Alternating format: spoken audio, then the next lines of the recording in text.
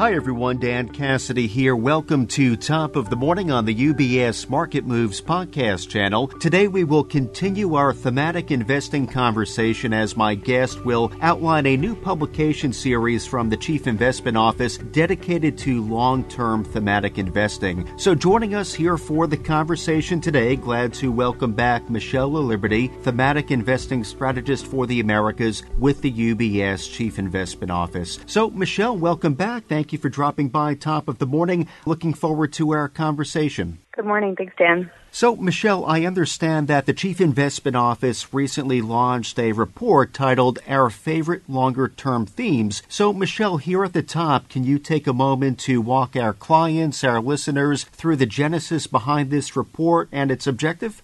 Sure, and thanks for having me, Dan. Just for our listeners, I'll give some context first. And we do have a number of longer-term investment themes, over 25 of them, in fact. And these longer-term investment themes are meant to capture growth in secular industries that we expect to play out in the next 7 to 10 years, or maybe even longer, depending on the theme. But that doesn't mean that investors can't apply the current backdrop to these themes, right? Investors can still consider near-term fundamentals like valuations, sector exposure, factor exposures, etc., to these long-term ideas. And this is what brings me back to the publication that you mentioned, Dan. The Our Favorite Longer-Term Themes publication highlights 5 long-term themes that are screening well against the current backdrop. So this report uses both quantitative as well as some qualitative metrics to put some near-term considerations on top of the long-term idea. So it's really to help give investors some guidance around how these long-term themes fit into the current economic outlook relative to the other longer-term themes that we have on the shelf. And we'll be continuing to publish this on a monthly basis. For this most recent publication, though, the 5 themes that we highlighted were diversity and equality, aging and comfort, family businesses, frontier markets, and emerging market infrastructure. Michelle, thank you for the background on the piece itself, and it sounds like we can look forward to some deeper dives, follow-up conversations on these themes in the months to come. Just a follow-up, Michelle, curious as to how your team arrives at the themes featured as favorites. So can you expand a bit more on the selection process? Sure, it's a good question. And first I'll explain the general process, and then I can also provide some comments regarding the top 5 for this month more specifically. And first, I should note that we're not just selecting themes based on our own judgment. So there's no cherry picking here. It's determined by a model that, as I mentioned, uses both quantitative and qualitative inputs. And for that quantitative piece, style and factor components are the inputs. So data, momentum, valuations, for example. And then on the qualitative side, the inputs include consistency with the CIO house view. So, for example, sector preferences at the global level, exposure to the risks that we've identified as a group. This is what the qualitative side is looking at. And the quantitative inputs do tend to drive the results, though, on a relative basis, as those are weighted a bit higher, but it is a combination of the two. And that's the general process, but in terms of the 5 for this month, and I won't bury the lead here and go through all of the points for all 5, but I will give some quick points and examples on a few that we've highlighted this month. One theme that I mentioned made the top 5 was aging and comfort, and part of that was due to the sector diversity that this theme offers. So more specifically, the exposures to banks and life insurers, for example, add a bit of a value tilt to the theme. And it also adds some interest rate sensitivity against a backdrop of rising rates. The next one that I'll mention here, family businesses. This one is interesting because family businesses, at least at an index level, tend to have a small cap tilt. But despite that, looking at the index level again, it's exhibited a couple of quality characteristics in recent years, so including relatively more prudent capital spending and financial conservation when you look at net debt to EBITDA. So we do think that the quality aspect should help to position the theme against this backdrop of volatility. But that small cap exposure should provide some upside leverage when and if we do see a recovery. And then finally, the last one that I'll just mention, frontier markets. This tends to be somewhat of an under-allocated to asset class. So from that regard, it can be another way to diversify portfolios, especially given its low correlation with other global equity indices and even commodities. What's interesting, though, is despite that low correlation with commodities overall, frontier markets have some index heavyweights that are oil exporters. And finally, last thing I'll mention is that return on equity for frontier markets has also improved in recent years. So I'll pause there, but again, check out the full report for more, and we're going to be doing this monthly. So next time around, we can definitely dive into some of these themes in more detail.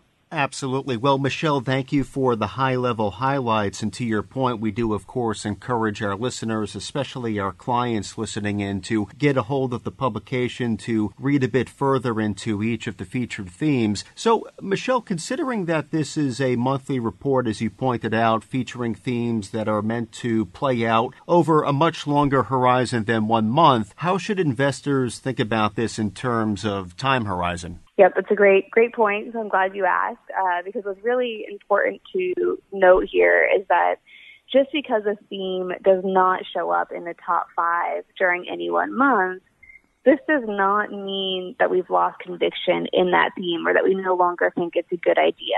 And that's a really important point, that we continue to believe that all longer-term investment themes that we've identified look well positioned to capitalize over that longer term horizon.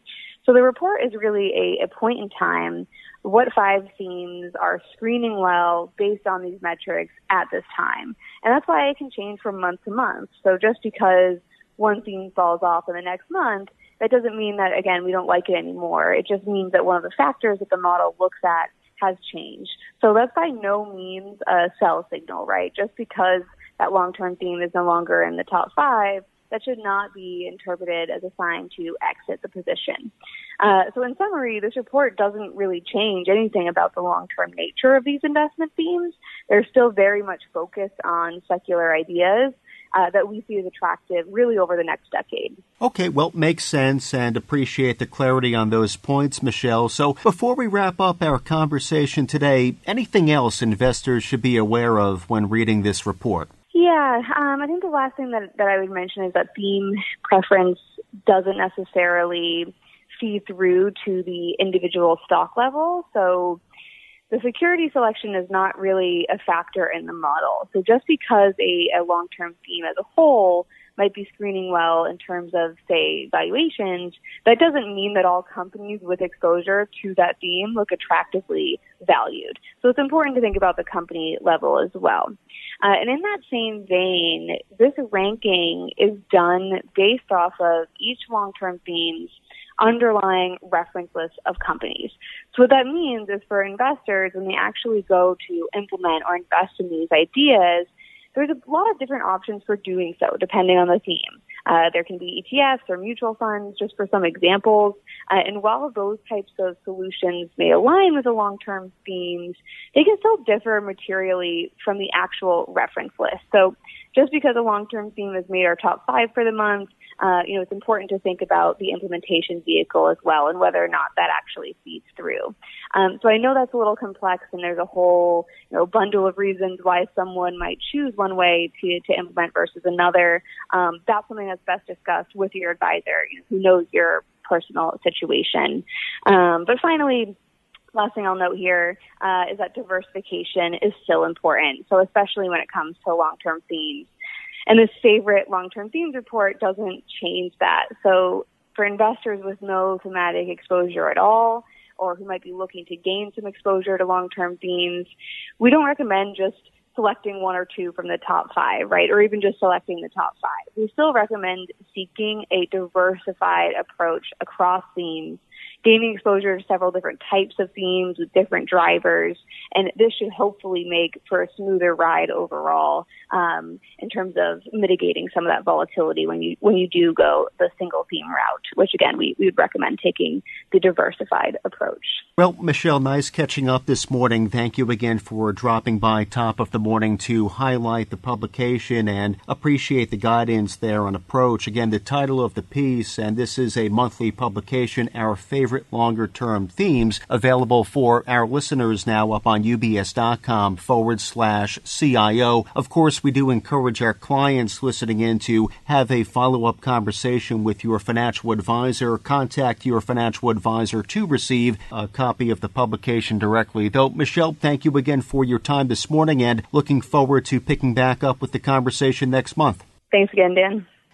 UBS Chief Investment Office's investment views are prepared and published by the global wealth management business of UBS AG or its affiliate, UBS. This material has no regard to the specific investment objectives, financial situation, or particular needs of any specific recipient and is published for informational purposes only. As a firm providing wealth management services to clients globally, UBS AG and its subsidiaries offer both investment advisory services and brokerage services. Investment advisory services and brokerage services are separate and distinct, differ in material ways, and are governed by different laws and separate arrangements. In the USA, UBS Financial Services, Inc. is a subsidiary of UBS AG and a member of FINRA SIPC. For information, please visit our website at ubs.com/working with us. For a full legal disclaimer applicable to the independent investment views produced by UBS, please visit our website at ubs.com/CIO-disclaimer.